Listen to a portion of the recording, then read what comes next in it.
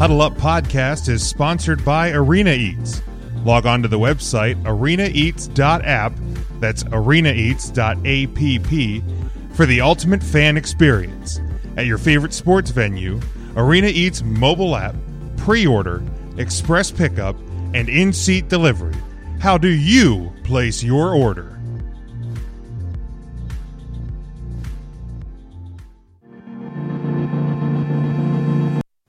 Hey, everyone in! Let's go! Huddle up on 3! 1, 2, 3! Huddle up!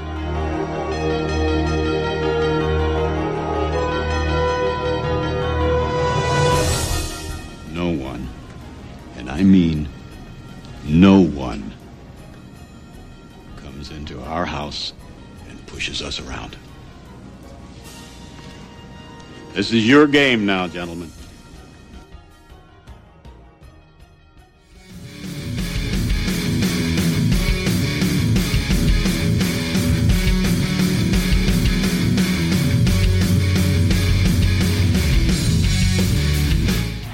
Russian three, dropping 8. Uiagalelei steps up, loads and throws. It's caught. It's pitched backwards, up in the air. It's on the ground, still in Clemson's hands. And now it is down. It is over. And the Irish have knocked off number 1 Clemson.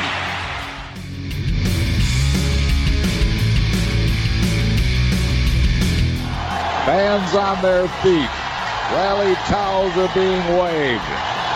Brad Lidge stretches.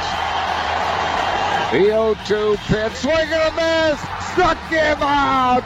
The Philadelphia Phillies are 2008 World Champions of Baseball.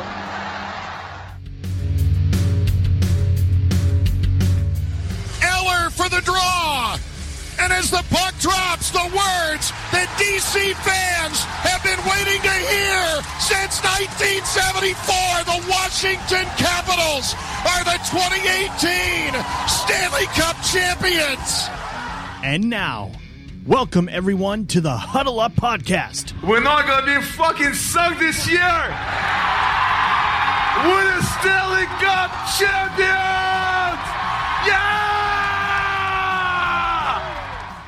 Hello, everyone. Welcome to Huddle Up Podcast. We are live on Facebook, Twitter, and YouTube. We are glad to be back with you on a Tuesday evening. Sean and Jim with you.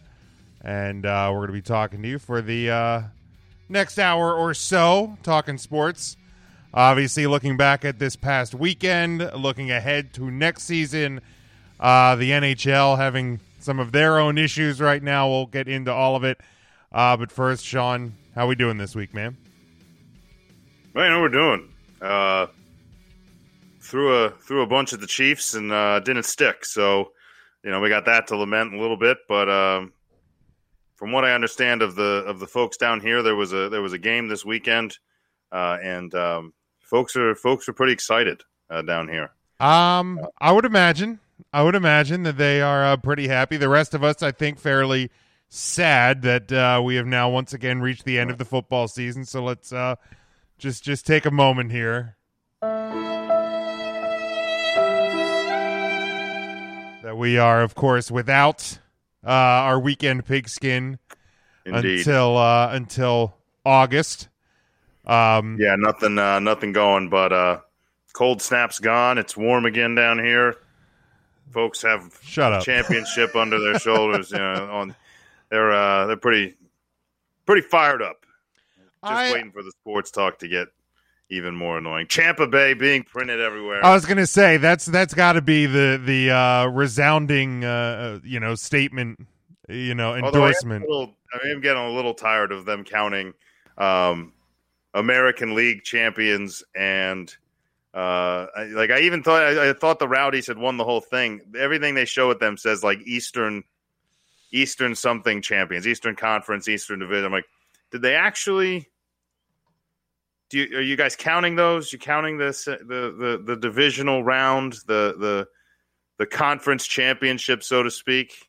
You think Kansas City's excited because they're What was that? What was that the other year? The Nashville Predators put up a a president's was it a president's trophy banner, or I don't know, there was some sort of banner the Nashville Predators raised that was basically just like, it was laughable because they were basically just like celebrating. Well, it's a fairly new franchise. You don't have a lot of 20, banners in the rafters. Looking for something to decorate with. I don't know. I feel it's more of one of those where maybe you put like one with years. You put up like conference champions or something like that. I don't know, but I guess if you want to put up a most wins or a president's trophy banner that just has like a small year on it with room for more years as you get more, I guess maybe you go that route. I don't know. You didn't win, right? It's a little much, but like you said, when you have. But hey, 2 out of 3 major sports, and then, that's the thing. Like for Tampa is I mean, and technically baseball's probably the next one around.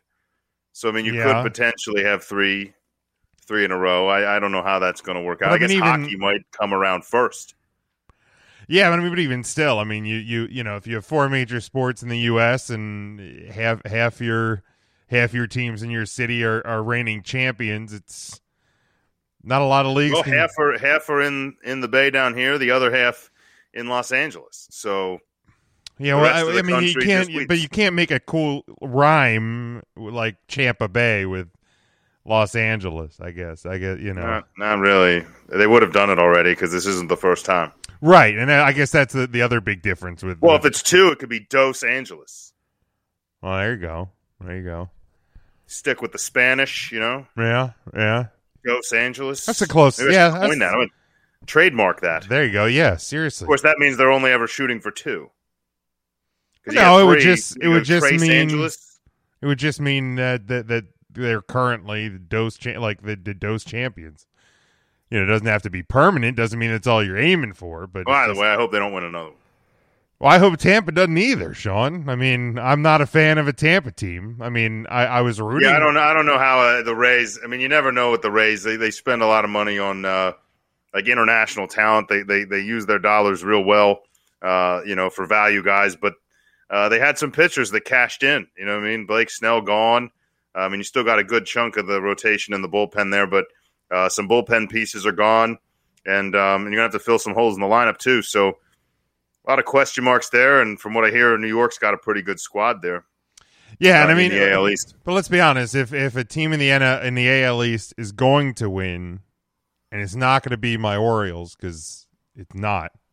Well, I was going to say, I hope that's a statement. It's not going to be that's the statement. It's not going to be my Orioles. Right. There's no if before that. Then, I mean, I'd much rather it be Toronto or Tampa. Yeah, why not get Toronto in there? They've had a lot of promise in past years. Get them. Well, I guess they're kind of Buffalo currently because I was going to say they're not allowed to I would play imagine they're not going to be playing in Toronto at least at the start of this season because I think the border is still closed. But we'll get to baseball. I mean, I know. Yeah, I hope so. I'm excited. I know trucks. The Phillies trucks are on their way here. I would assume most teams from up north are on their way to where they are. Baseball equipment east of the Mississippi is headed my direction. It is. It is headed your way. Headed right towards Clearwater. With my scattered towns of major league affiliates. Yeah.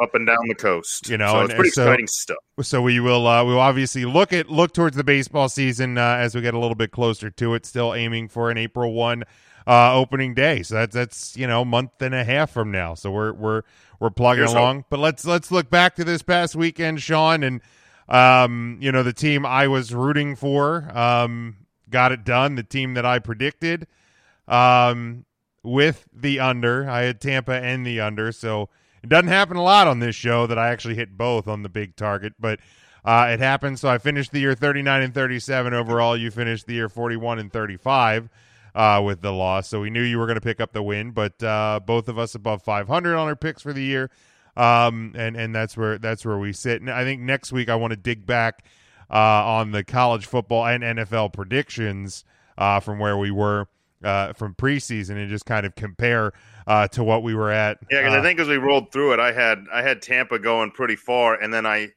backed it down. I took them on to win the division. And well, you didn't want them. I didn't want them.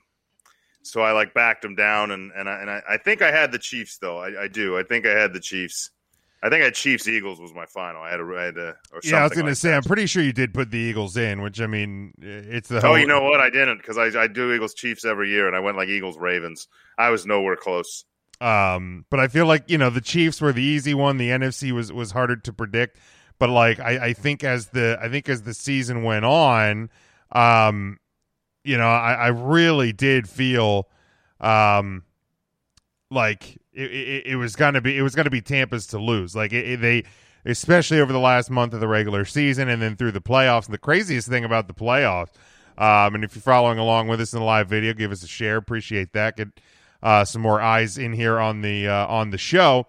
I think one of the craziest things about it is if you look at this playoff year, the team that gave Tampa the biggest fits, the team that gave Tampa probably the closest thing to a loss that they got was the Washington football team back in the wild card weekend. And we had talked about that, I think, going into it, that if Tampa could get by Washington, and we wouldn't have been shocked if Washington would have pulled the upset, but we thought that Tampa had a team that looked like it was going to make a run, and obviously they certainly did. A 31-9 victory over the Kansas City Chiefs. This one was close, and then the anthem finished, and that's about all she wrote for Kansas City. Looking over just a few of the stats, and a couple of the ones that I highlighted that I think were really one of the big things, Sean, that made the difference in this game. Patrick Mahomes sacked 3 times for 37 yards. Tom Brady sacked only once for 6. Of course, the 2 turnovers by Mahomes on the interceptions, no turnovers by the Buccaneers, and then penalties. Now this is one that obviously garnered a lot of headlines on Sunday. 4 penalties for the Buccaneers, 39 yards, 11 for the Kansas City Chiefs for a total of 120 yards. Obviously, those some big yardage penalties in the first half with some pass interferences. And a lot of people, are not the biggest fans of Tom Brady over the course of his career. We're very quick to kind of go, the referees are in the bag for Brady. They want Brady to win. When there's smoke, James. It's 31-9 though. Like, I mean, now the one in the end zone before the touch, that should have been a holding, not a pass interference. There was nothing else. Now, have I seen some of those calls not be called in the regular season? Sure. But I've also seen things that are less be called. So, like, there's no secret the NFL has an officiating problem.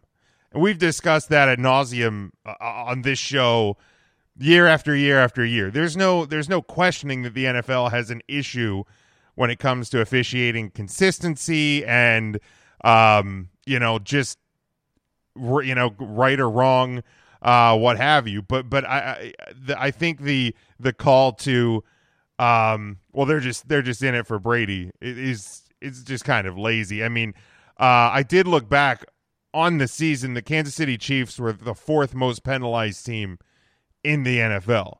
So this isn't like that they were. Well, yeah. Well, and their defensive backs do have a kind of a track record of holding and things, and they found themselves in some kind of shootout games, both in spite of it and because of it.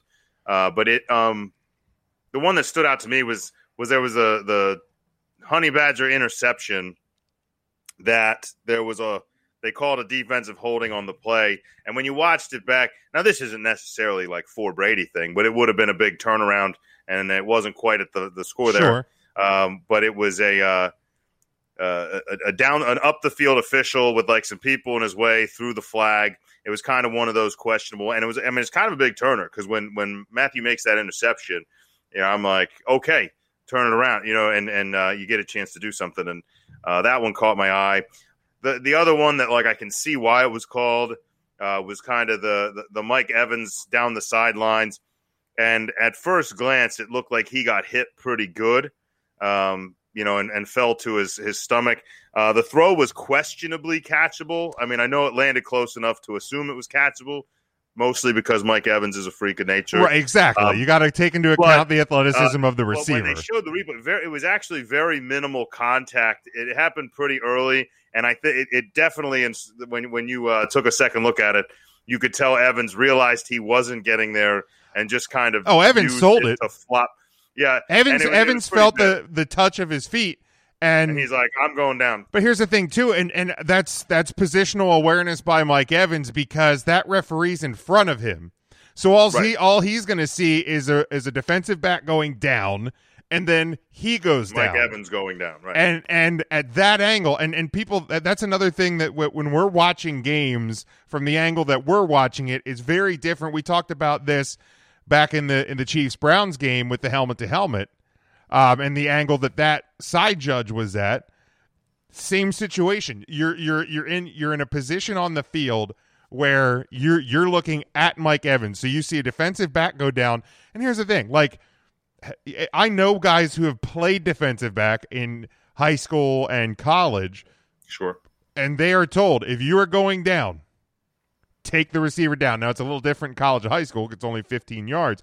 But still, well, yeah, in college and high school, it's like even if you take Evans down there, that's a spot foul. I don't think it was super down. I don't think it was like super. Obviously, gave him a first down. It was in the red zone. I know that, but it still saves a touchdown, gives your defense an opportunity to make a stop. But if you let him run free, then that's possibly 6. So, from that angle, again, Evans made the smart play. On replay, was it quote unquote questionable? Sure. But the bottom line is here, if you look at this game, a couple of calls in the first half aren't the difference. Like, yes, was the one, and now granted the one on the Matthews interception. Yeah. I mean, that's obviously it changes the game because the Bucs still have the ball. They go down and score. But would the Chiefs have scored, would have gone 3 and out. But by all accounts, looking over the rest of the game, the Chiefs probably don't score a touchdown. I mean, no guarantee the Bucs get one back, but the game was 31-9. And what had happened in this game is what I thought could happen with the injuries that the Chiefs had on the offensive line is the Buccaneers defense. Credit in the entire world goes out to them because they dominated at the line of scrimmage. They got in Mahomes' face, but also, and I think this is probably as critical to anything because, as we learned from, I think it was a graphic I saw on Bleacher Report, Patrick Mahomes ran for almost 500 yards in this game to escape the pressure from the Bucs defense. And that's, I'm not saying he runs that much in a normal game, but he moves around and he usually finds Tyreek Hill, who's running around like a madman. And they're able to make these crazy plays. The Bucs defense did a spectacular job at making sure that those type of plays did not happen. So, you want to talk about penalties and swings of games and all this, but the first thing that I think should be done when you're talking about Super Bowl 55 is giving the credit in the entire world to that Buccaneers defense and their coaching staff to prepare themselves and do what they had to do to contain that Chiefs offense. Oh yeah, and I know it's not physically possible, but and there was really hard to believe a scenario where the Buccaneers were going to win with that score and not give it to an MVP to Tom Brady. And obviously, coaches can't win MVPs, but I think there's an argument to be made. At least a shout out to him for Todd Bowles, who threw together a phenomenal defensive game plan. Do I think that some of their success falls on the Chiefs' inability to get creative, which was baffling to me a little bit? I felt in the first quarter, when the game was still well in hand, well endowed, and obviously could have been anybody's game. The Chiefs were doing a really great job of, they were moving the pocket and using extra blockers and factoring in a tight end to kind of mask and control the situation as kind of an awareness of, hey, we do have some holes here, but we're going to get creative and move it around. And I just kind of thought as the game went along, I don't know what Andy was doing. I don't know if they just didn't have time to get creative, if there were more injuries than I was aware of, but it didn't feel as creative, and it didn't feel. Now, this game is 30-9. Great job defense, blah blah there's obviously two very impressive plays, and people are posting about him with Pat Mahomes all over the place. There were two throws where he was essentially horizontal, making shortstop throws to first base, except that first base was 40 yards away, and he hit two receivers in their face without a catch. And one of those should have been a Tyreek touchdown that would have been the first touchdown of the game. Mm-hmm. And that sets up a whole different ball game. Obviously very different playing in front of a home crowd with the lead and playing in front of the home crowd without one. So that sets that one up. And the other one, I don't remember if it was Hardman or Pringle or who got hit in the face on that. I think it was Hardman. But man, it's kind of one of those, and I don't know. When you look at some of the statistics, like the fact that through three quarters, Pat Mahomes was still kind of at a point where he had as many rushing yards as passing yards, was just baffling. And I don't know if Tyreek Hill was taken out of the game, like just by safeties, but I thought late in the game they tried to get him some underneath stuff, and I'm like, you should have done that way before this. Yeah. They had to get the ball in his hands more. And Kelsey was hot, so why not? Keep feeding him, but even early on, really though, strange offensive performance, especially with a struggling defense. I don't know. I think the Chiefs' offense lends itself well to being, obviously to being a deep threat. But I don't know, with that kind of speed, you can easily do underneath stuff and hope it breaks. I just was kind of disappointed that didn't happen. Yeah, even early on though, like Kelsey was dropping passes. It was just a very uncharacteristic game for the Chiefs offense. And I mean, you're going to have those games. Unfortunately, they you don't want it to be this one. No, they had it on the biggest stage, which is never good, but it's going to happen. There are going to be times when things don't click and things just don't work out. And again, missing three starters on the offensive line, including your left tackle, against this defense is never gonna bode well for the Kansas City Chiefs. I also wonder too, and I mean they kind of glazed over it, and I get why, but you have to wonder too if obviously the situation with Andy Reid's son didn't play into it in some degree, just with preparation and guys' minds being elsewhere. I mean, Andy's a big family guy. He's had tragedies in his family in the past, and you got to wonder if that didn't play into it as well. The Chiefs definitely did not look like their normal selves. But Super Bowl 55 in the books, 31-9 again in favor of the Tampa Bay Buccaneers. Yeah, and Jason Pierre-Paul was – Shaq Barrett had himself a game, but Pierre-Paul was everywhere. Of course, picking up his second Super Bowl ring, so like one for each finger he has left, which is pretty great.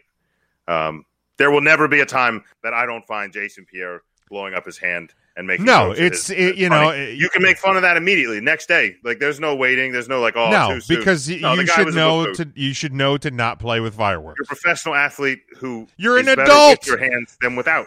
You're an what adult. If it had blown off your arm? Right. Or leg killed you. Or exploded you dead. You know what I mean? Like you were lucky. You're worth way too much to yourself and to other people, at the very least monetarily. Right. Like maybe you're worth nothing to yourself, and if that's the case, call someone. But if it's otherwise, if you're at least worth a lot of money at the very base, and you have a skill set that people would probably stab someone in the heart to have. So stop doing stupid things. Yeah, if there's one, maybe he should go out there and be like, stop doing stupid things. Put both rings on both fingers. Go out there and be like, I could get more, but what's the point? I mean, he was. This state could use some coaching. There's fireworks for he I'm did. pretty sure there's going to be fireworks for Valentine's Day. There's fireworks all year. Probably. I mean, but he did great. He came off the sideline, gave guys a high 3.5. It was really a great scene for Jason Pierre-Paul on the sideline. Was there any commercials, Sean, that you? Is there one that you enjoyed the most before we talk about? Well, there's one that blew up, and it was a really late commercial. But there's one that's been blowing up on Twitter, and it was like the stunt double State Farm commercial with Drake from State Farm. Rudd was like Paul Rudd as Pat Mahomes and like the Rodgers double check guy as Aaron Rodgers, and they were like angry about it. And then it was Drake from State Farm, was Jake from State Farm, which was hilarious because he's one of the few people to walk on that screen, more Jack than Jake from State Farm. And I thought that one was really great. The one that slipped under the radar, I haven't heard anybody talk about, was the Bud Light commercial where they brought back like the Bud Light Legends. Bud Light Legend, dude. I love Bud Light Legends. Put it together, and Dr. Galakowitz was there, and like, I mean, and Yes I Am, and it was. You had the Bud Bowl bottles. Everyone. It was amazing. The Real American Hero guy singing. You had the Dilly Dilly guy. Oh yeah, the lead singer from Survivor, right? Yeah, it was amazing. Dude, I love that. And I think and it made me remember Real Men of Genius. And you know what? This week I'm gonna have to watch. You know, if there's anybody listening to this that doesn't remember the Real Men of Genius Bud Light ads, just go on YouTube and check it out. You'd be surprised how long the collection of those actually is. There's there was so many.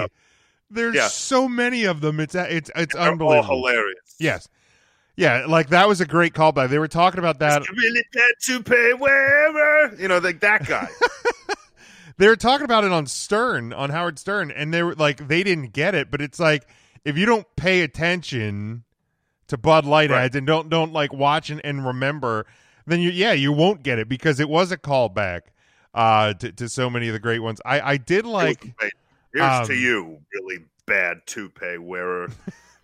Yeah. The Will Ferrell one was really good.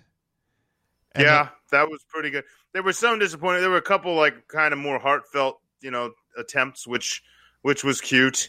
I was a big fan of was it DoorDash or one of them doing the homage to restaurant workers. Yeah, with the Sesame Street. Right, yeah. Well, it was that one, and then it was that one I liked. I liked the Sesame Street one, but I thought they were any of the ones where those commercials, those DoorDash companies are we're here to support local businesses, but they also charge 30% delivery. Yeah, I was going to say, it sounds good. It sounds good. But for a few $1 million, you can convince America you care. Yeah. So the M&Ms, the Sorry one that was in the first quarter. Yeah, that was pretty good. That one I liked. The lemons, the Bud Light Seltzer lemons, where it was raining lemons. Okay, that one had its moments. I was what is happening here? And then I watched the guy get drilled in the face. Yeah. I'm like, this is worth it. I'll watch that all day. And the other ones were the Rocket Mortgage, the Tracy Moore, the Pretty Sure. The difference. Pretty Sure. Yeah. The difference between Pretty Sure and Absolute. Pretty Sure we'll make it. Yeah, those are pretty good. So those were some. There were a couple big names that arrived in some commercials. Had a couple of those. Wasn't there one with I'm trying to remember if it was a Patrick Stewart or so. There was one with one of the big sci-fi names was in there, and I don't know. I thought as a whole it was kind of a down year, but when you have a couple major companies. Oh, I thought the Matthew McConaughey Doritos 3D was entertaining enough. Yeah. It was very predictable because I'm he's going to go in that machine and he's going to expand. Yeah. I got my hands on some of those, the 3D Doritos, and they are delicious. The spice. Oh, yeah. I remember the spicy ranch. The spicy ranch are amazing. The 3D Doritos. There's a lot of people in a lot of arcades, and they're very Bugle-esque. That are very excited that that's back. And if Code Red's still available by the bottle, break out your old Xbox. I believe it is. I believe Halo. you can still get Code Red by the. Throw in the Halo. Just do it. Put in 3D Doritos. You'll be fine. Now you can get stuffed crust from anywhere. Just have yourself a party. But before we close the book on this Super Bowl and this football season.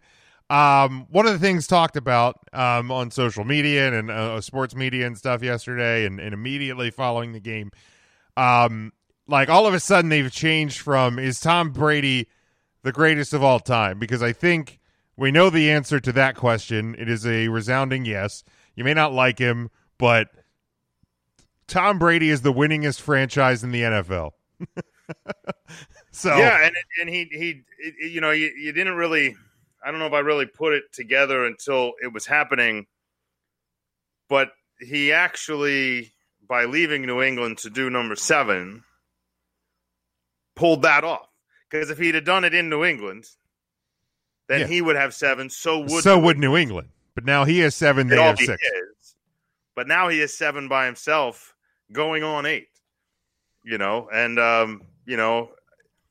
don't know. You look at all the weapons and the pieces that came in, and you ask yourself, is this the greatest accomplishment of his career? Probably, minus the first year. We talked about that before.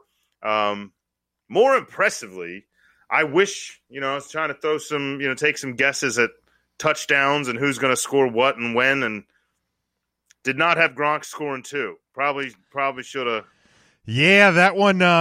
When he hit him with the first one, it was like, okay. Touchdowns at Gronk, Antonio Brown, the payout on that would have been pretty decent. It's all former Patriots. Antonio Brown was a Patriot for like 3.5 quarters, so technically. It's true. Yeah, it's true. It happened. But like the discussion I saw change, it has kind of morphed from, is Tom Brady the greatest of all time, to, is Tom the greatest? And I've seen it worded different ways, like best athlete ever, best professional athlete ever, best. Like now you're trying to stack him outside of football. Best team sport athlete ever. So I did pose the question, and is he the greatest professional athlete of all time? Like, I guess it depends how exactly you define or look at athlete. Yeah, Are you saying athlete by definition, which is like, basically is he going against Michael Phelps? Right. Like, would be my question. Like, are we going? Are we talking athletes? Because like the definition of athlete, and I want to pull it up here because like the way it's worded, he probably is. But like, to me, athlete is more athleticism. And Tom Brady is not the most athletic, because it says the definition of athlete is a person who is proficient in sports and other forms of physical exercise. So, like, in terms of team sports, well, here's the thing: like, saying Tom's not athletic. I'm not saying that. It's a bit understatement. Tom is way more athletic than I think people give him credit for. Because for one thing, there's 2 forms of athleticism. There's the Lamar Jackson, Michael Vick school of athleticism, which is just raw physical ability, speed, quickness, jumping ability. You get into guys like Randy Moss with the speed and the jumping ability. Those kind of things, Tom Brady is not at the top of even his position in those things. But there's also a level of athleticism, which is having your entire body in shape to the level where, he's played how many years? He's 43. Well, he's been in the league 2 decades. Yeah, 20 years. So, and he had the one fluke knee injury in a week 1 with a shoulder or a helmet to the front of the leg, which would probably snap anyone's leg. And beyond that, he has nowhere in his career where he's missed large sections of games. I don't even know if he's missed games. Beyond that, I know he's missed parts of games for a hand or an elbow, and Lord knows he was always questionable with a shoulder. But like, that's just the Patriots being the Patriots. And he's gone 2 decades at 43 years old, has fewer injuries than probably players half his age, and is really never in question going to really put himself in scenarios where that happens. Some of it's being smart, some of it's just being able to take licks. Tom Brady, the second highest sacked quarterback in the history of the NFL, by the way, mostly because of longevity, behind Brett Favre, of all people, most sacked quarterback. Well, Favre played more than any quarterback ever. Yeah. Well, and Brady's taking his licks, man. It's not like he's spent every season on his feet. And even if you're getting penalties called on other teams, if you think they're against teams that don't have Tom Brady on them, he's still taking those hits. Right. And he just gets back up and he goes back to the huddle. And that's the thing. He's the most sacked, but I would also say he also takes hits that aren't sacks. Like, you know what I mean? Lot. So if he's the second most sacked ever, think of the number of times he's been knocked down. Yeah. outside of that, a couple of responses, like, and I think a couple people were kind of saying, what we're saying is, like, it's hard to use the same and different criteria for different sports. But Tom Brady is arguably the greatest football player of all time, and the greatest quarterback of all time. That's from Jerome. Nate says he's the greatest quarterback, who's also the greatest, making his teammates better. And then Tyler says professional athlete, no. Greatest quarterback, maybe. Well, he's the greatest quarterback, Tyler. I think Tyler's the guy that was calling foul on Brady after week 1 when he threw like the 3 interceptions. So I think Tyler's just mad that Tom Brady won the Super Bowl and is just trying to find ways to. But he did go on to say, like, it's hard to compare an NFL quarterback to an NHL left wing to a point guard in the NBA, which I get it. Like, and it's impossible. Yeah, but I mean, obviously, football player is the argument. Quarterback, there really isn't one. And it's like when you stack them up, obviously more rings than, say, a Jerry Rice or whoever you want to say the best running back or the best. Once you have your opinion of the best, then you can start to pick between them, and even that's hard to do because there's a lot of positions that are just as effective. When you look at like a position like middle linebacker or in a certain era of football, a very good safety like a Ronnie Lott or someone like that. And there's a lot of players that didn't win, so depending what your definition is, a Dan Marino that didn't win or, Reggie White that got one. Yeah. Is there really once you've been to the play, because I think the real thing is you got to look at, like, are you a team that made it to the playoffs a bunch of times? Because I've talked to you before about once that herd thins and you get to like your strongest handful of teams. Sure. Any of those teams can win on any given Sunday. So the real test to me is, like, are you making championship games? Are you winning at least a playoff game every year? Are you there? Like, are you knocking on the door? Because only one team gets through the door. And then, Jim Kelly loses 4 Super Bowls. Is that worse than somebody sneaking through and getting one? Like, I don't really know why people, I don't like to give the merit to just the rings. But Tom Brady has enough of other accolades beyond that. But when you stack them up against a Wayne Gretzky, which, by the way, is the other sport where it's a no-brainer. Like, hockey, to me, is the other sport where it's like, yeah, not even close. Yeah, it's Wayne. Could you make the argument, well, Mario Lemieux might have. Right, you can't, and it's like exactly, and he had injuries and stuff like that. Like, he's chasing the records, they're playing at the same time. Does Gretzky skate hard? I mean, he's a long way behind Gretzky in some of those categories. So, Gretzky just utter dominance. Mario's probably the closest. Mario's probably the closest thing to probably. it. And there's different eras. Gordie Howe played for 4 decades, which is the guy played into his 50s. Like, that can't happen anymore unless you're Jaromir Jagr. I was going to say, Yager's making it close. What is he, 48, 49, something like that? Something like that, playing in Europe, wherever he's at. If there's anybody in today's NHL that would I make a push for it, I feel like Ovechkin's that guy.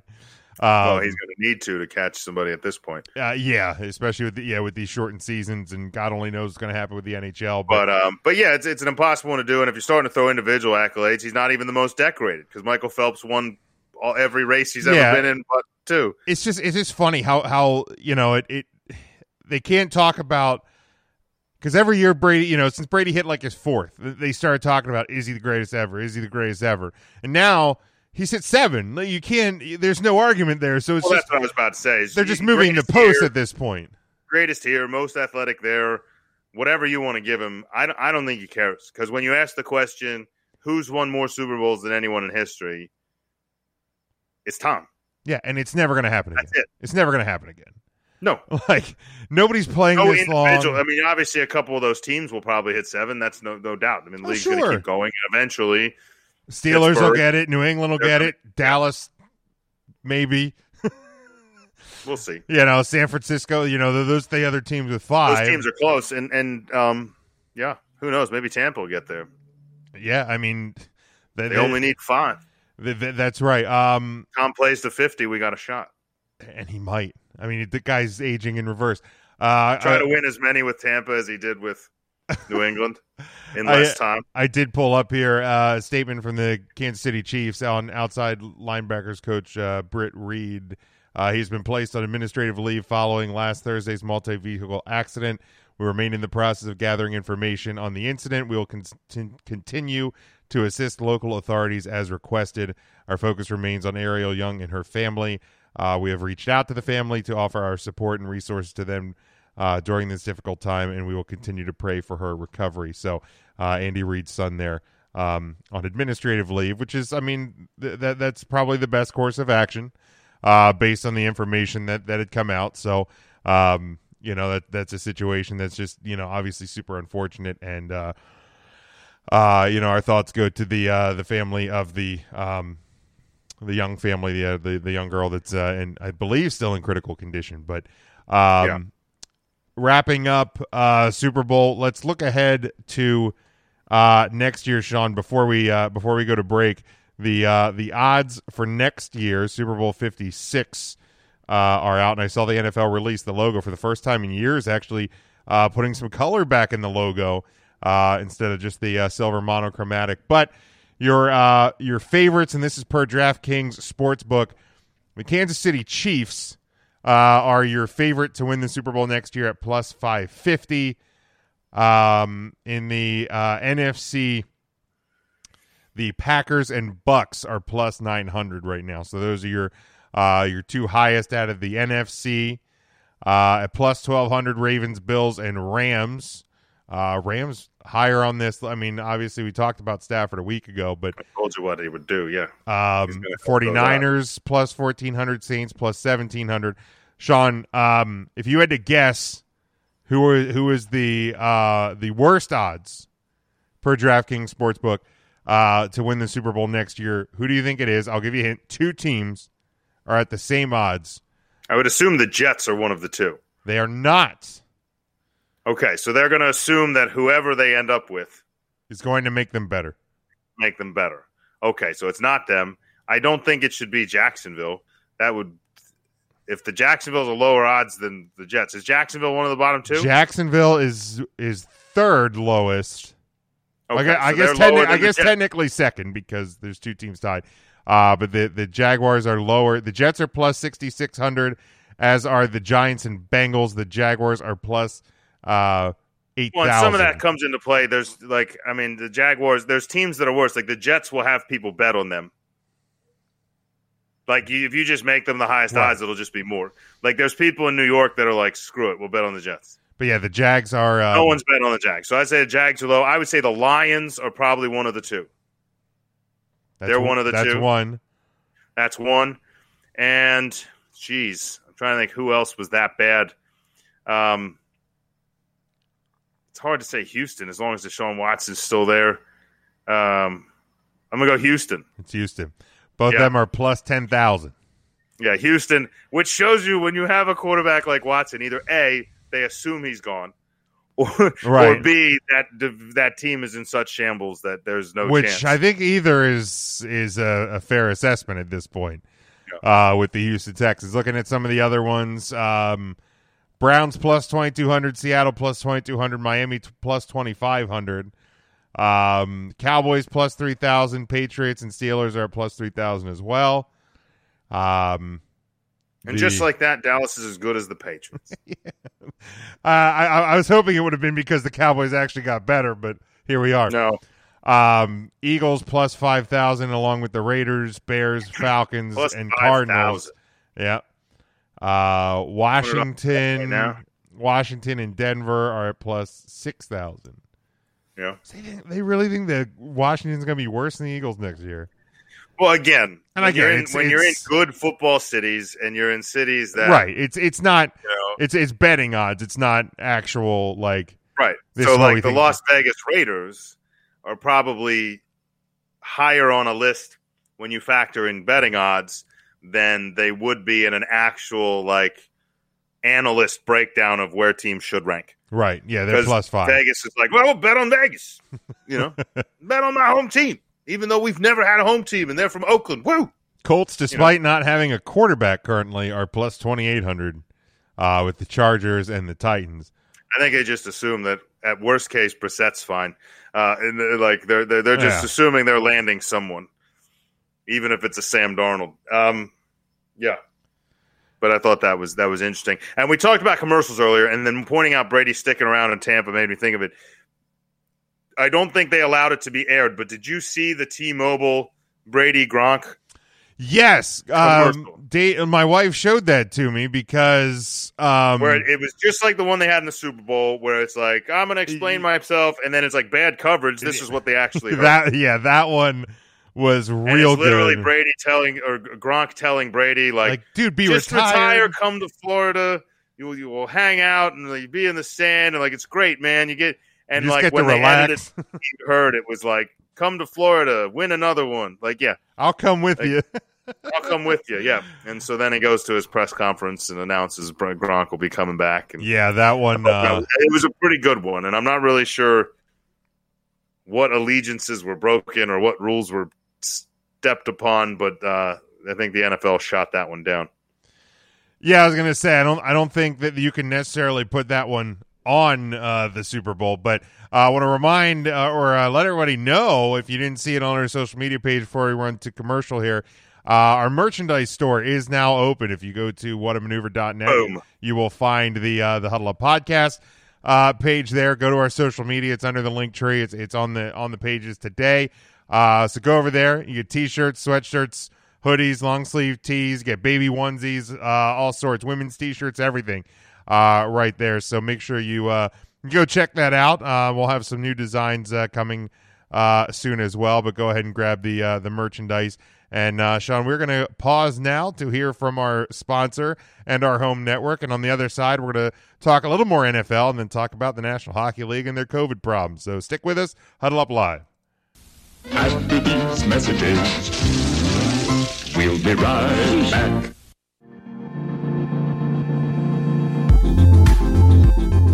Huddle Up Podcast is sponsored by Arena Eats. Log on to the website arenaeats.app, that's arenaeats.app, for the ultimate fan experience. At your favorite sports venue, Arena Eats mobile app, pre-order, express pickup, and in-seat delivery. How do you place your order?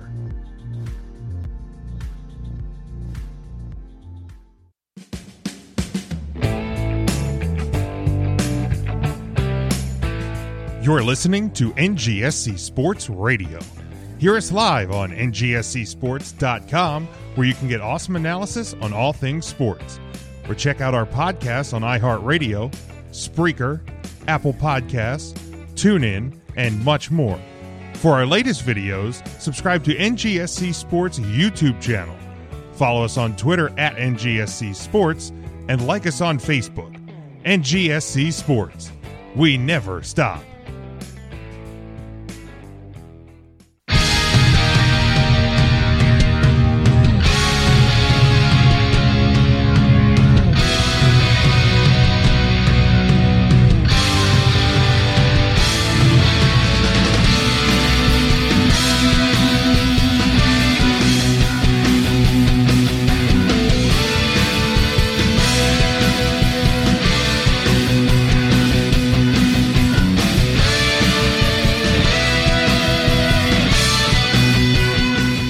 Welcome back, Huddle Up Live. We are here, Facebook, Twitter, YouTube. Make sure you're subscribed to the channel. Make sure you're subscribed to us on social media. We are on Facebook, Twitter at Huddle Up Podcast, and we are on Instagram at Huddle Up Pod. Make sure you subscribe to the show and let everybody know about it. If you have a sports fan in your life, let them know. Make sure they check out the show and tell a friend and continue to grow the audience here each and every week. And I don't know if we'll get a show every single week as we come out of the football season and with less things going on, but we'll probably get every other week at worst over the course of the NFL offseason. Keep things going here on the podcast side. But along with Super Bowl weekend, Sean, of course, every year is the NFL awards. And well, sure. And running, from the regular season and running down the list. There's definitely one that I want to talk about because I think it's crazy. Not the guy who won it, but the nature in which he won it. But if there's any that you think are wrong, feel free to speak up as I run down the list here. Pepsi Rookie of the Year was Los Angeles Chargers quarterback Justin Herbert. I feel like I had that one right. Yeah, that one I would have. I feel like Joe Burrow probably would have had a say in it had he not suffered the injury. But yeah, Herbert coming in when he did, I think that was the right one. AP Defensive Player of the Year, Rams defensive lineman Aaron Donald. Did you hear that there's reports that initially when the Lions offered, were working out a trade for Stafford, that they wanted Donald in the deal? Mm-mm. Yeah. That was apparently a thing. And I'm like, well, you better hope to give up a first-round pick then. Right, exactly. My God. Stafford and a first-round pick for Goff and Aaron Donald. We are getting somewhere. But yeah, apparently that was was who they wanted. Wound up with Goff instead. Yeah, good luck with that. AP Offensive Rookie of the Year, again, Los Angeles quarterback Justin Herbert. AP Offensive Player of the Year, Titans running back Derrick Henry. Hard to argue against him. AP Defensive Rookie of the Year, Washington defensive end Chase Young. I think that's a fair one. I would say that's pretty good. Art Rooney Sportsmanship Award, Carolina Panthers quarterback Teddy Bridgewater. This is the one that, again, not the guy who won it, but the nature in which he won it. The AP Comeback Player of the Year, Washington quarterback Alex Smith. Which we boldly predicted. 49 out of 50 votes. One vote went to Ben Roethlisberger. Okay. From the Pittsburgh Post-Gazette. Shocking. I get it. I get it. What city he lives in. I get it. Ben's an older guy. He had the wrist injury, the elbow, forearm, whatever the hell it was. He had some things going wrong. Had surgery. Typical football ailments. I get it. And in a normal year, maybe he should. Yeah, get a couple votes at least. Get a couple of votes. Not when a guy survives near death. Right. Alex Smith literally almost lost his leg. He literally almost lost his life. And not only does he return to the field, the minute that he was cleared to play and on an active roster. And was on a roster and throwing passes before a game. To me, comeback player of the year. Then he comes into a game. Comeback player of the year. Becomes a starter. Comeback player of the year. Leads his team to the playoffs. Now, granted, yes, in the worst division in football. No outside scenario. Let's not talk semantics. He comes in a scenario where he's not mathematically eliminated, gets named the starter, and wins enough games to still not be mathematically eliminated and get in. And that's in Washington. How bad has Washington been for how many years? One of the worst. I mean, we can talk about teams that are poorly run. That's there's no mystery to teams that are poorly run. Because we have talked several times about Washington has been a terribly run organization for countless years. Still are. Maybe a little better because you at least have a good head coach and a solid foundation. But leads the Washington football team, a team without a nickname, to the playoffs. And almost they should call themselves the Washington Alex Smiths. Now, granted, he didn't play, but they gave the eventual Super Bowl champion their hardest fight. Now, granted, it's a regular season award, but this. First off, this award should no longer be AP Comeback Player of the Year award. This should be AS Comeback Player. This should be the Alex Smith award. Alex Smith award. But to the which, by the way, I didn't point it out earlier, but that Tampa Bay almost losing to Washington is there was a couple really key defensive players that either were just coming back, or were out for that game, and they got healthy as the playoffs went on. And it became more and more dangerous. So you were right. Getting past Washington was a big step. Yeah, and that's why I think. Not saying, I'm not saying Washington was a better team, better than the other three. But on Wild Card Weekend, there was certainly a case to be made that Washington could have pulled the upset, and they almost did. So, but yeah, they obviously Tampa Bay a better team. But yeah, just the absolutely asinine to vote anybody but Alex Smith this year. for that award. Bridgestone. Somebody should break that guy's leg. Exactly. Bridgestone Clutch Performance Play of the Year. Hail Mary TD pass from Kyler Murray to DeAndre Hopkins. No doubt. Yeah, the Deacon Jones Award, Pittsburgh Steelers pass rusher TJ Watt. Bud Light Celebration of the Year is the Steelers celebrating Chase Claypool touchdown. Without looking at a video, I wouldn't know which one that is. AP Coach of the Year, Cleveland Browns head coach. The guy that voted for Roethlisberger also voted for that touchdown. That's probably a pretty good guess. AP Coach of the Year, Cleveland Browns head coach Kevin Stefanski. It was Coach of the Year was when we debated, and I knew the Browns coach was going to be but I just felt like the Browns weren't that far. I feel like what the Bills did, I still feel like, in my opinion, could you have given it to an Arians or a Reed? Yes. Could you have given it to a? I don't think you give it to Reed. They were that team. Well, yeah, but I mean, arguably, if you're going regular season and you're going Coach of the Year. I always look Andy at Coach. Reid lost one game. I mean, they had 2 losses, but the second one was whatever. I always look at Coach of the Year more.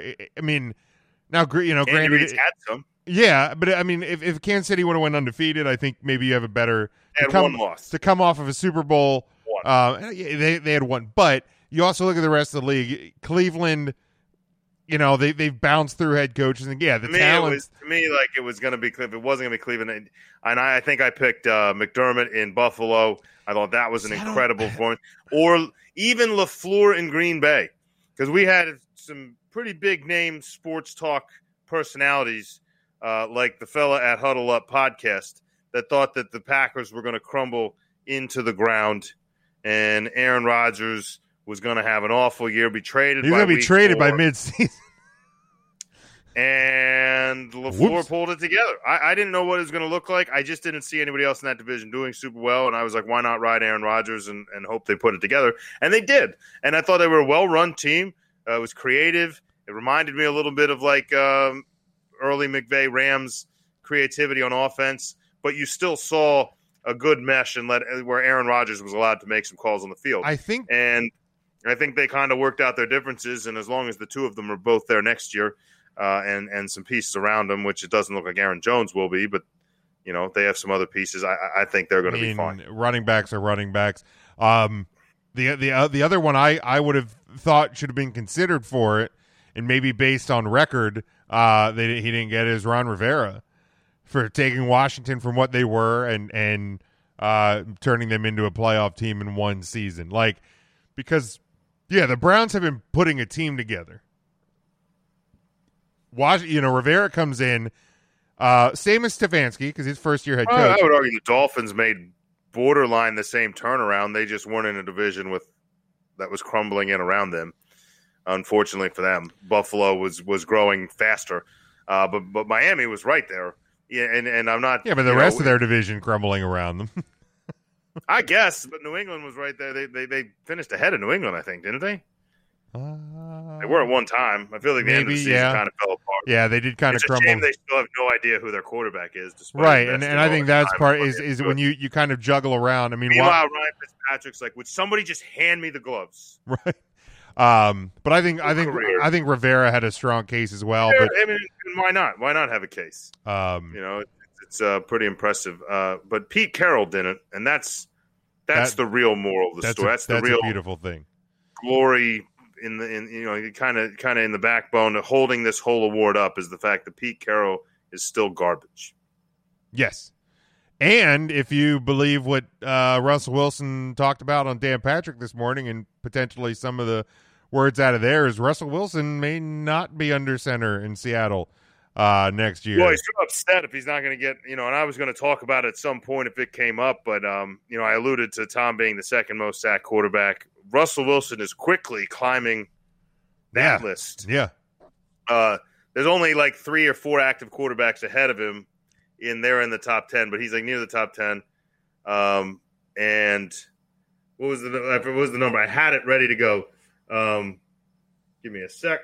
So the active quarterbacks ahead of him: Roethlisberger, Rodgers, Rivers, no longer active, Alex Smith, Drew Brees, and Matt Ryan, all of which are coming into the last few steps of their career. Now, Tom Brady and Brett Favre, Tom Brady will if he plays next year, will pass Brett Favre. Brett Favre's at 525 sacks in his career. Tom Brady 521. Next closest is Roethlisberger at 516. Could he finish at the top? Maybe, if he comes back. But no one else is going to get those. Next closest is Rodgers at 468. Russell Wilson is currently sitting at 20th all time. He's 32 years old. Jesus. And has been sacked 394 times. So he's really only 120-odd sacks behind Brett Favre, who played until he was like 45. Yeah. At 32 years old. His per-season stat, and the Dan Patrick show, you're right, broke it down in the short amount of time I got to listen to them.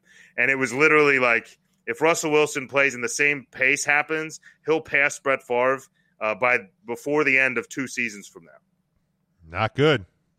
He'll be 34 when he sets the all-time sack But mark. I think like Dan asked him the question. And the thing is, he might not be playing. He might be dead if he takes that many sacks. Let me see if I can find the actual real amount of sacks. But Dan asked him if if I think basically like will he be in Seattle, and he had said, well, I guess if he's going to be traded or be part, and he said, I'm not sure if I'm available or not. It's a Seahawks question. So clearly there's a rift in the relationship up there. Yeah, but that's a real neutral answer. Too. It is. It certainly is. But like, it's a situation worth monitoring. Do I think he'll be under center? I do. Yes. But he's all they have. Well, yeah, but I just he's clearly not happy, or at least frustrated with taking the number of hits that he has. Maybe the answer is just letting Seattle just accept the fact that they should just be like a shotgun, run and gun, shoot 'em up team instead of pretending you have a running game for 3 quarters and then being like, Russell, go win a game. You know what I mean? Like, well, that's like true. Just there's a lot of scenarios where it's like run, and it's like Mike Tomlin's offense, like run, pass, and then it's like third down. They know they're throwing, so the odds are. Let's round out the awards, and then we'll talk about the hammer. Let's move on to some other sports. That's the last topic I have. DraftKings breakout daily fantasy player of the year, Buffalo Bills quarterback Josh Allen. Fan of the year, Tennessee Titans fan Brandon Galloway. Okay. Way to go, Brandon. I'd have to look more into that one to figure out what that's about. AP most valuable player, Green Bay quarterback Aaron Rodgers. And the Walter Payton NFL man of the year, Seattle Seahawks quarterback Russell Wilson. So those are your NFL awards for the year. Feel like they got them pretty much right. Mostly right. Yeah. I mean, there's some weird ones that I was like, maybe I'd have picked someone else, but I didn't even know that was an award. But yeah, all the big ones I think I hit pretty well. All right, and then finally, Sean, NFL Super Bowl weekend always brings up the Pro Football Hall of Fame class. This year's inductees, first-timers on the ballot, wide receiver Calvin Johnson, quarterback Peyton Manning, defensive back Charles Woodson. Don't think there's really any argument against those three getting in on their first shot. Despite a really weird handful of voices there. If you ever heard that trio talk, very strange. Be an awkward podcast if the three of them. It would. Yeah. I don't know if you haven't checked out Peyton's Places on ESPN Plus. Oh, it's great. It is so good. We are finally digging through it. Yeah. Oh, it's amazing.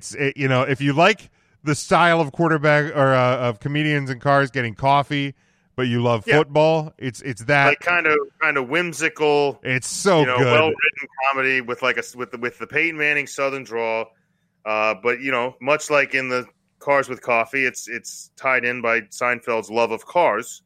This is Peyton's love of football. I think my two favorite episodes so far, we only got through about halfway through season 1, is the wide receiver episode where he's throwing the ball off the trying to recreate the catch down at Bryant Park. Yeah. By the way, a friend of ours, Tim Callahan, who's definitely not listening to this podcast, not a sports guy, but he got married in that park. That's where we were at for the wedding. All the photographs. No shit. Right at the Bryant Park Grill there. Rented out the building. Married on the rooftop there overlooking the park. So And we then were right there. I really like the one with the kickers when he went to Vinatieri and had the old marching band. So definitely a fun watch. But rounding out the rest of the class, offensive lineman Alan Faneca, head coach Tom Flores, safety John Lynch, scout Bill Nunn. Yeah, the Bay down here pretty jacked. Yeah, I would say so. They get a world championship. He's like their John GM Lynch. or something They're right a now. guy down here. They love John Lynch. Oh my God! Why wouldn't you? He's part of the reason there's they won their first Super Bowl. To tear the head off of people's shoulders. Very different game today. But yeah, good for him. So far, no one I would question on that. And then finally getting in wide receiver Drew Pearson from the Dallas Cowboys. So definitely long overdue for him. It seems weird, and I'm not comparing Drew Pearson all time to Calvin Johnson, because I think Calvin Johnson plays out his career. He's probably going down as top 5, top 3 wide receivers ever to play the game. But because you had a physical specimen, a point of the catch guy up there with a Randy Moss. Yeah, but he was also a hardworking, Jerry Rice-esque route runner, and it was a weird combination, and that's why nobody wanted to defend him. Mm-hmm. And that's why no one could. So it was, it was good to see him get in, because I've been defending Calvin in a lot of circles. But it's such an interesting juxtaposition to see a wide receiver, get on his first ballot, and a guy like Drew Pearson, who should have, by all accounts, been in years ago. Probably, yeah. I feel like he's very similar to Art Monk. Art Monk was a wide receiver. Took forever. That took forever to get in. And I get when you're in the era just before what really became the flashy worldwide NFL, unfortunately they're going to get overlooked, and it's going to continue to happen because now it's the offensive juggernauts and stuff like that. They're going to start really piling in and getting in. But Peyton, Charles Woodson, Calvin Johnson, to me, all were definite first timers. It would have been wrong if they wouldn't have gotten in on their first go. So, definitely happy for them. Now we looked to next year. There's a handful of guys that will be on the ballot for the first time next year, and see if any of these jump off the page at you, Sean, for guys that should definitely get in. Because I haven't looked into it, so this will be the first on their first shot. So it's linebacker DeMarcus Ware, wide receiver Devin Hester, wide receiver Steve Smith Sr., linebacker Robert Mathis, defensive tackle Vince Wilfork, and then wide receivers Andre Johnson and Anquan Bolden are your notable first time ballots. What was the first name? You said it was DeMarcus Ware. DeMarcus Ware. I don't know that he jumps off the page. I mean, the good news for a lot of the guys that are on their second, third, fourth, maybe go around. It feels like a lighter class. This might be a great year. I think of the names you said, 2 of the wide receivers jump out. I would say a Steve Smith probably jumps out ahead of everyone else for me, despite the fact I think Andre Johnson was a much more physically gifted wide receiver. Mm-hmm. Andre Johnson, also a very liked individual, gave a lot back to the community of Houston, all over the country. He used to do that. I think he still does. I believe Christmas so. Time does the Walmart pays off. Oh, he goes in and pays off stuff. Yeah. Yeah, and he helps out a lot of inner city families and things. So I think that's great. I'd have no problem with him getting in. I just would have to look at the numbers on Andre Johnson as far as longevity. I feel like he was hurt a lot. Yeah. Struggled to finish seasons, especially late in his career. I'd be curious where he stacks up on some of these lists. But Steve Smith was incredibly dominant. He was a different style of wide receiver. He kind of led the way for some of these smaller guys that were just kind of, and I'm not saying it was like a Wes Welker-esque because he didn't play that style of position, but he kind of told smaller guys, you can be a 1 or 2, play on the outside, play on the inside, play wherever you want. You're just going to have to work hard to do it. And he used to have to be tenacious. A lot of people said he was a dirty player, but I think doing what he did at his size had to be. So he jumps out to me as the one that I would probably give a first-year vote to. Some of those other defensive, DeMarcus Ware I would have no problem with.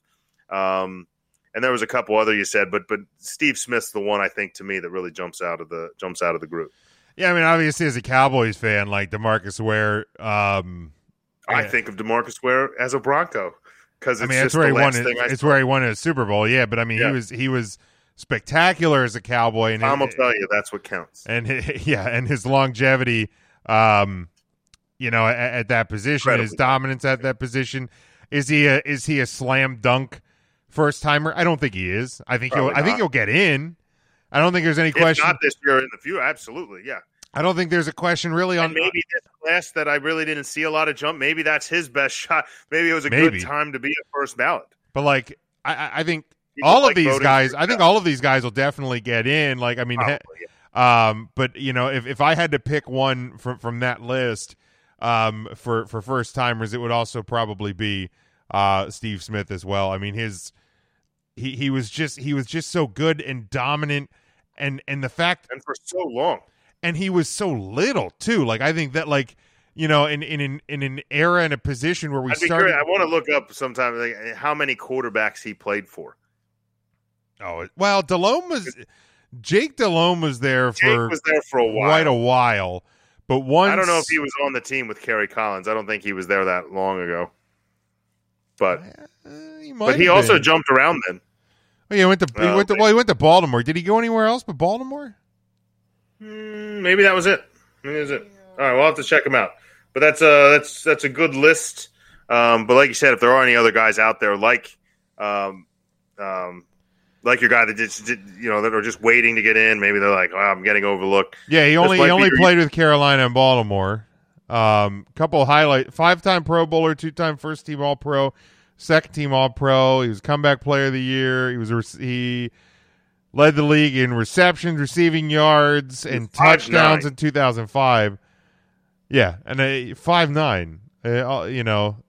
14,000 receiving yards, 81 touchdowns. Also had some return yards and touchdowns. So, I mean, early in his career, especially, he did a lot of that. That's usually what happens when you're 5'9" as a wide receiver.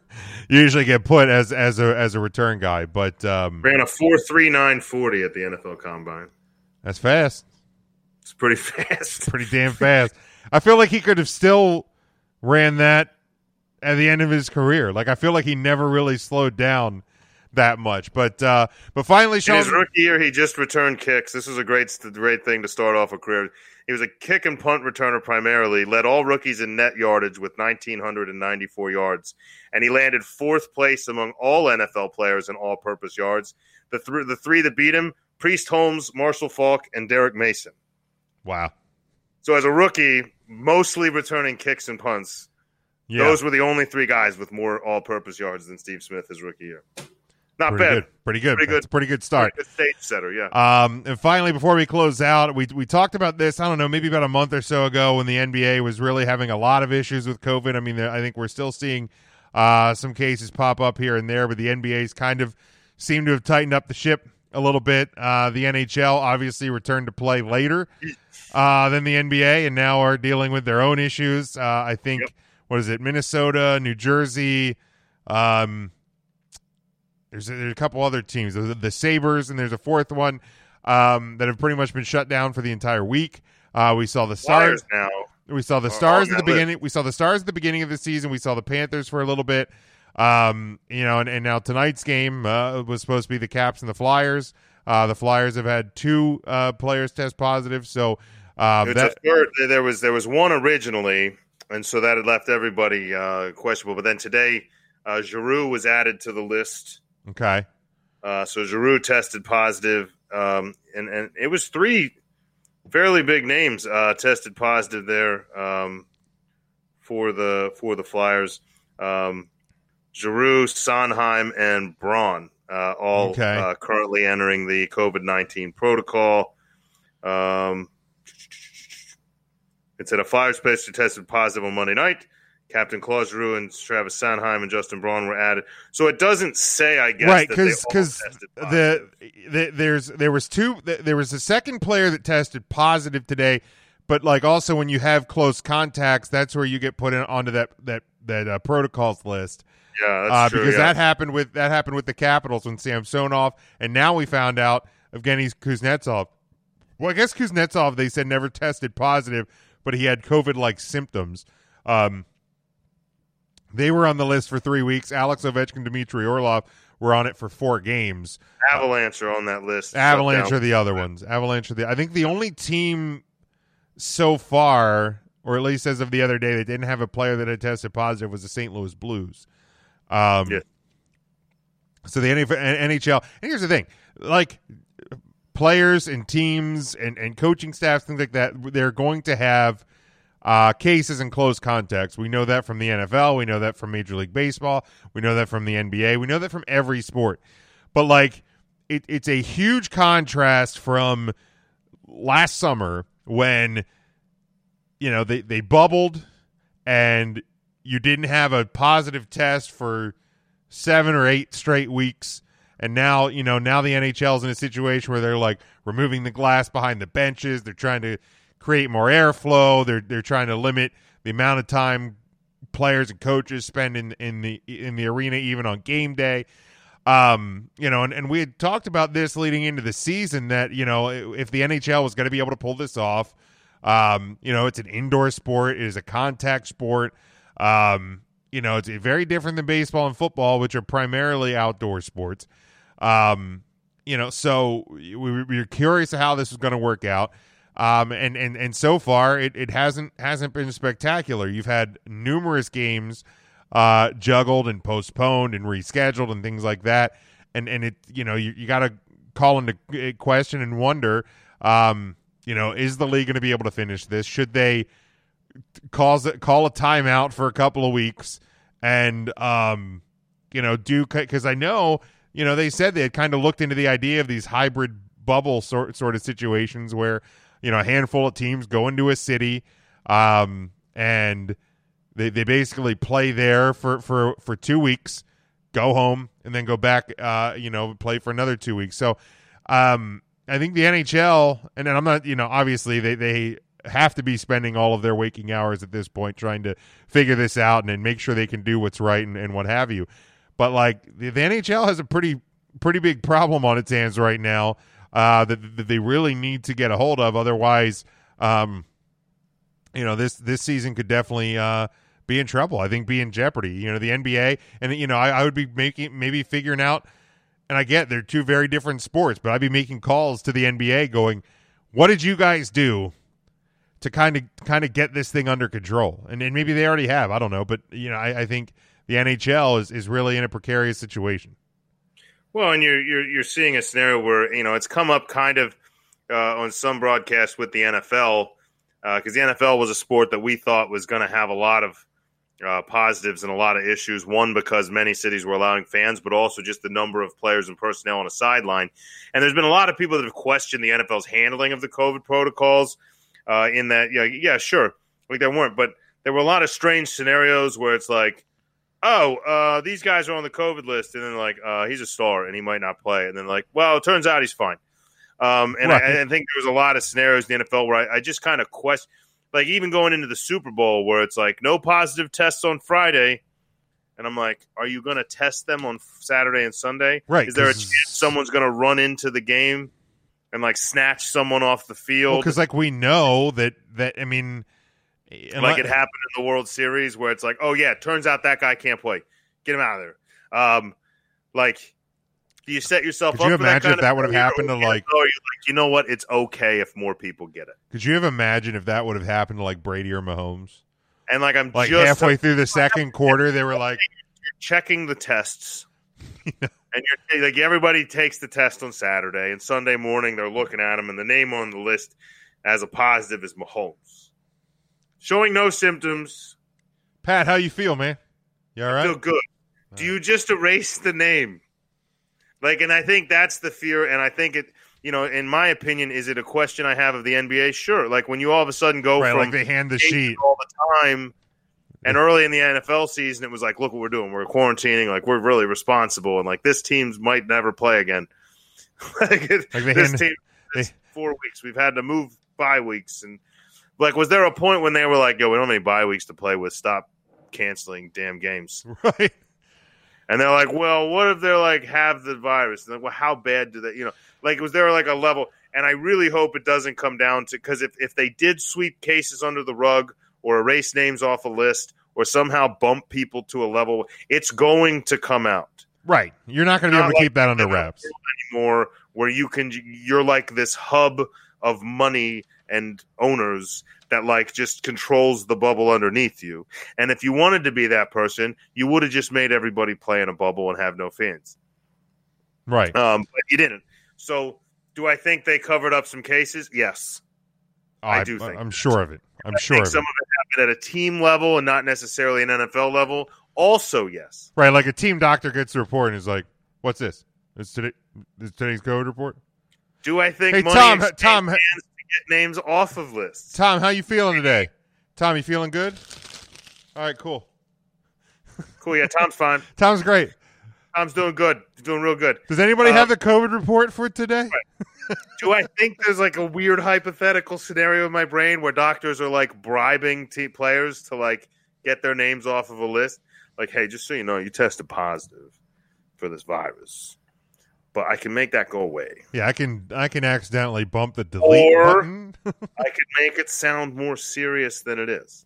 You know, like, is there a weird? Do I think that probably happened? No, not like that. Not in my creepy Orson Welles-esque shenanigans that I just did, whatever that impersonation I was doing. Orson Welles as the Chiefs team doctor.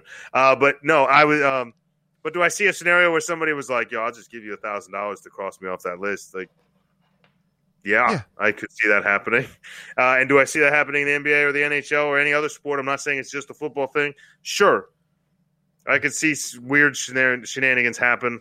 I mean, Christ, one of the major sports covered up steroids for a good part of a decade. So, you know, there's some things we find out later. Hopefully this isn't one of them. But good for the NBA if they did figure it out. Good for those players if they were like, shoot, what do you mean we won't get paid? Like, maybe that's how they had to explain it. Yeah. Like, you won't get to play. And they're like, man, that's cool. I'll just play at my house. And they're like, no. Like, you're not going to make money. We cancel the season. You get no money. And then players were like, oh, wait, what? You know, I feel like maybe that happened in the NFL too. Possibly. Maybe that was like a rookie wake up. Like, stop going out. Yeah. And like, and I mean, here's the thing is like, you know, I had a friend that said, you know, like the NHL's to blame for, you know, for the situation with this team or that team. And I'm like, how you can't, you know, you can say that, but you're not necessarily accurate on it. Like, the NHL lays out a list of like rules and protocols and whatever. Are they the best they could do? I don't know. Probably not. It's a sport that like guys literally like bang into each other and like spit on the ice and shit like that. So like, you know, maybe there's things that they could be doing better. But the bottom line is like people are responsible for themselves. Like they have to make the right choices themselves. Their families have to make the right choices. I'm like, because here's the thing. You can do everything right in the entire world.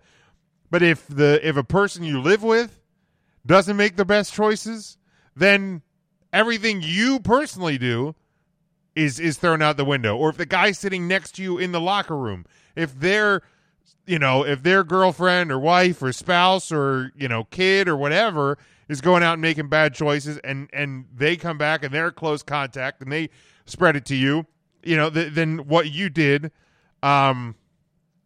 you know, is, you know, kind of nullified. Like, I'm not sitting here saying that every person who plays in the NHL, that their family should not be allowed to go out and do anything. It may be smarter to not really do anything, but like, you know, like you have to be more aware of this situation. You have to take everything into account. And really, I mean, based on what's happening around the NHL, clearly there's problems. And like, I don't think it's just a matter of the nature of a contact sport. Football is a contact sport. Baseball, guys do get close to each other. The NBA is a sport where there is close contacts throughout the game. So it's not just that. To me, it says that there are issues off the ice.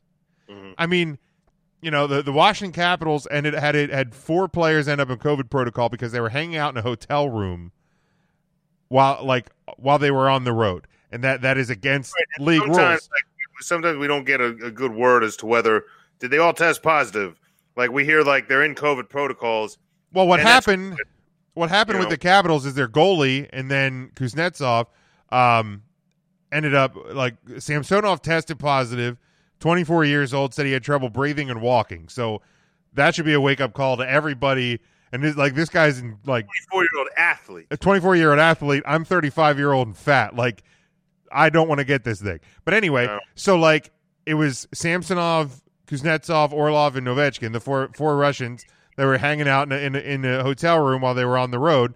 Samsonov test positive. Kuznetsov had symptoms. Luckily, Ovechkin and Orlov didn't. But like that's why that rule's in place.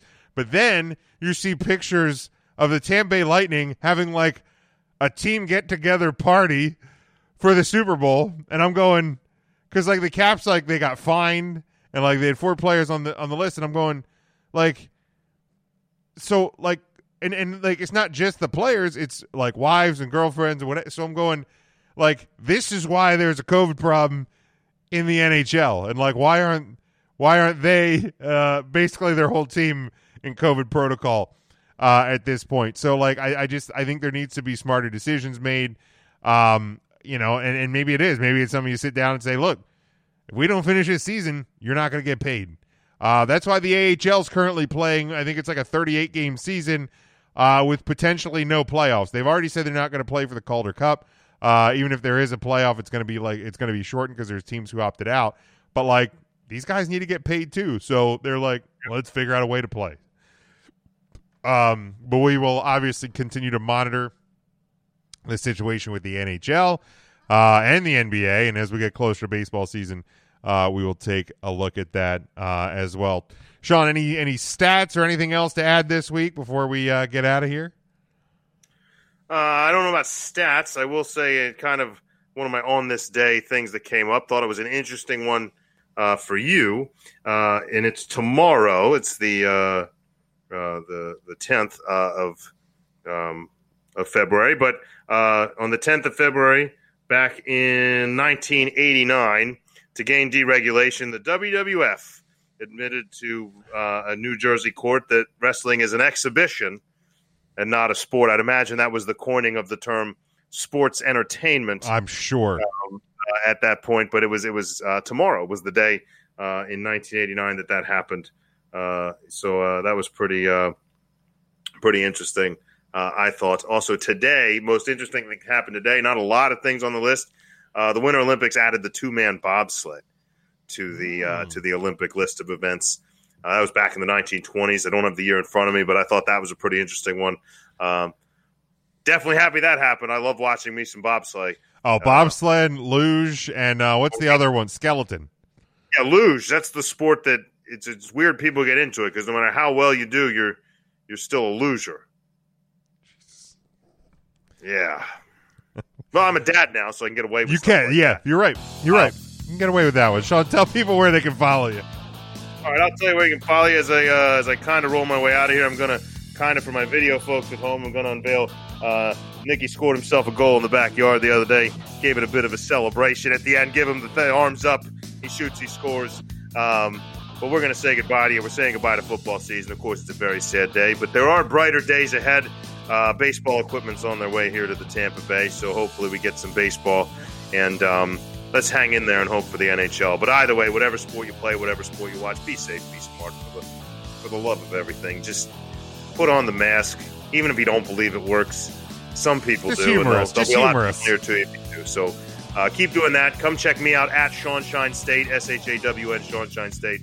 We're here in Florida, but our heart's in Philly. Godspeed. All right, Sean, we'll talk to you either next week or the following. Not sure when our next show will be, but you can follow us on Facebook, Twitter, at Huddle Up Podcast, Instagram, we're at Huddle Up Pod. You can follow me at Big Jim Sports. Make sure you're subscribed to the show on all podcast platforms, Apple Podcasts, Spotify, Amazon Music. Check out our home network, of course, NGSC Sports at ngscsports.com. You'll hear from our sponsor, Arena Eats, here in just a second.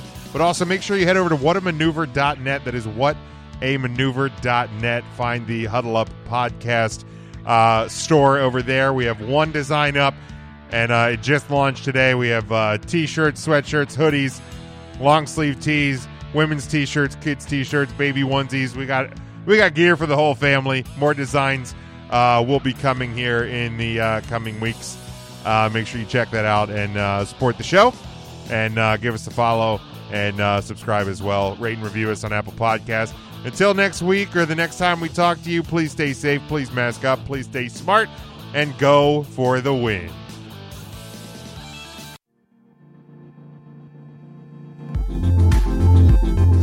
Huddle Up Podcast is sponsored by Arena Eats.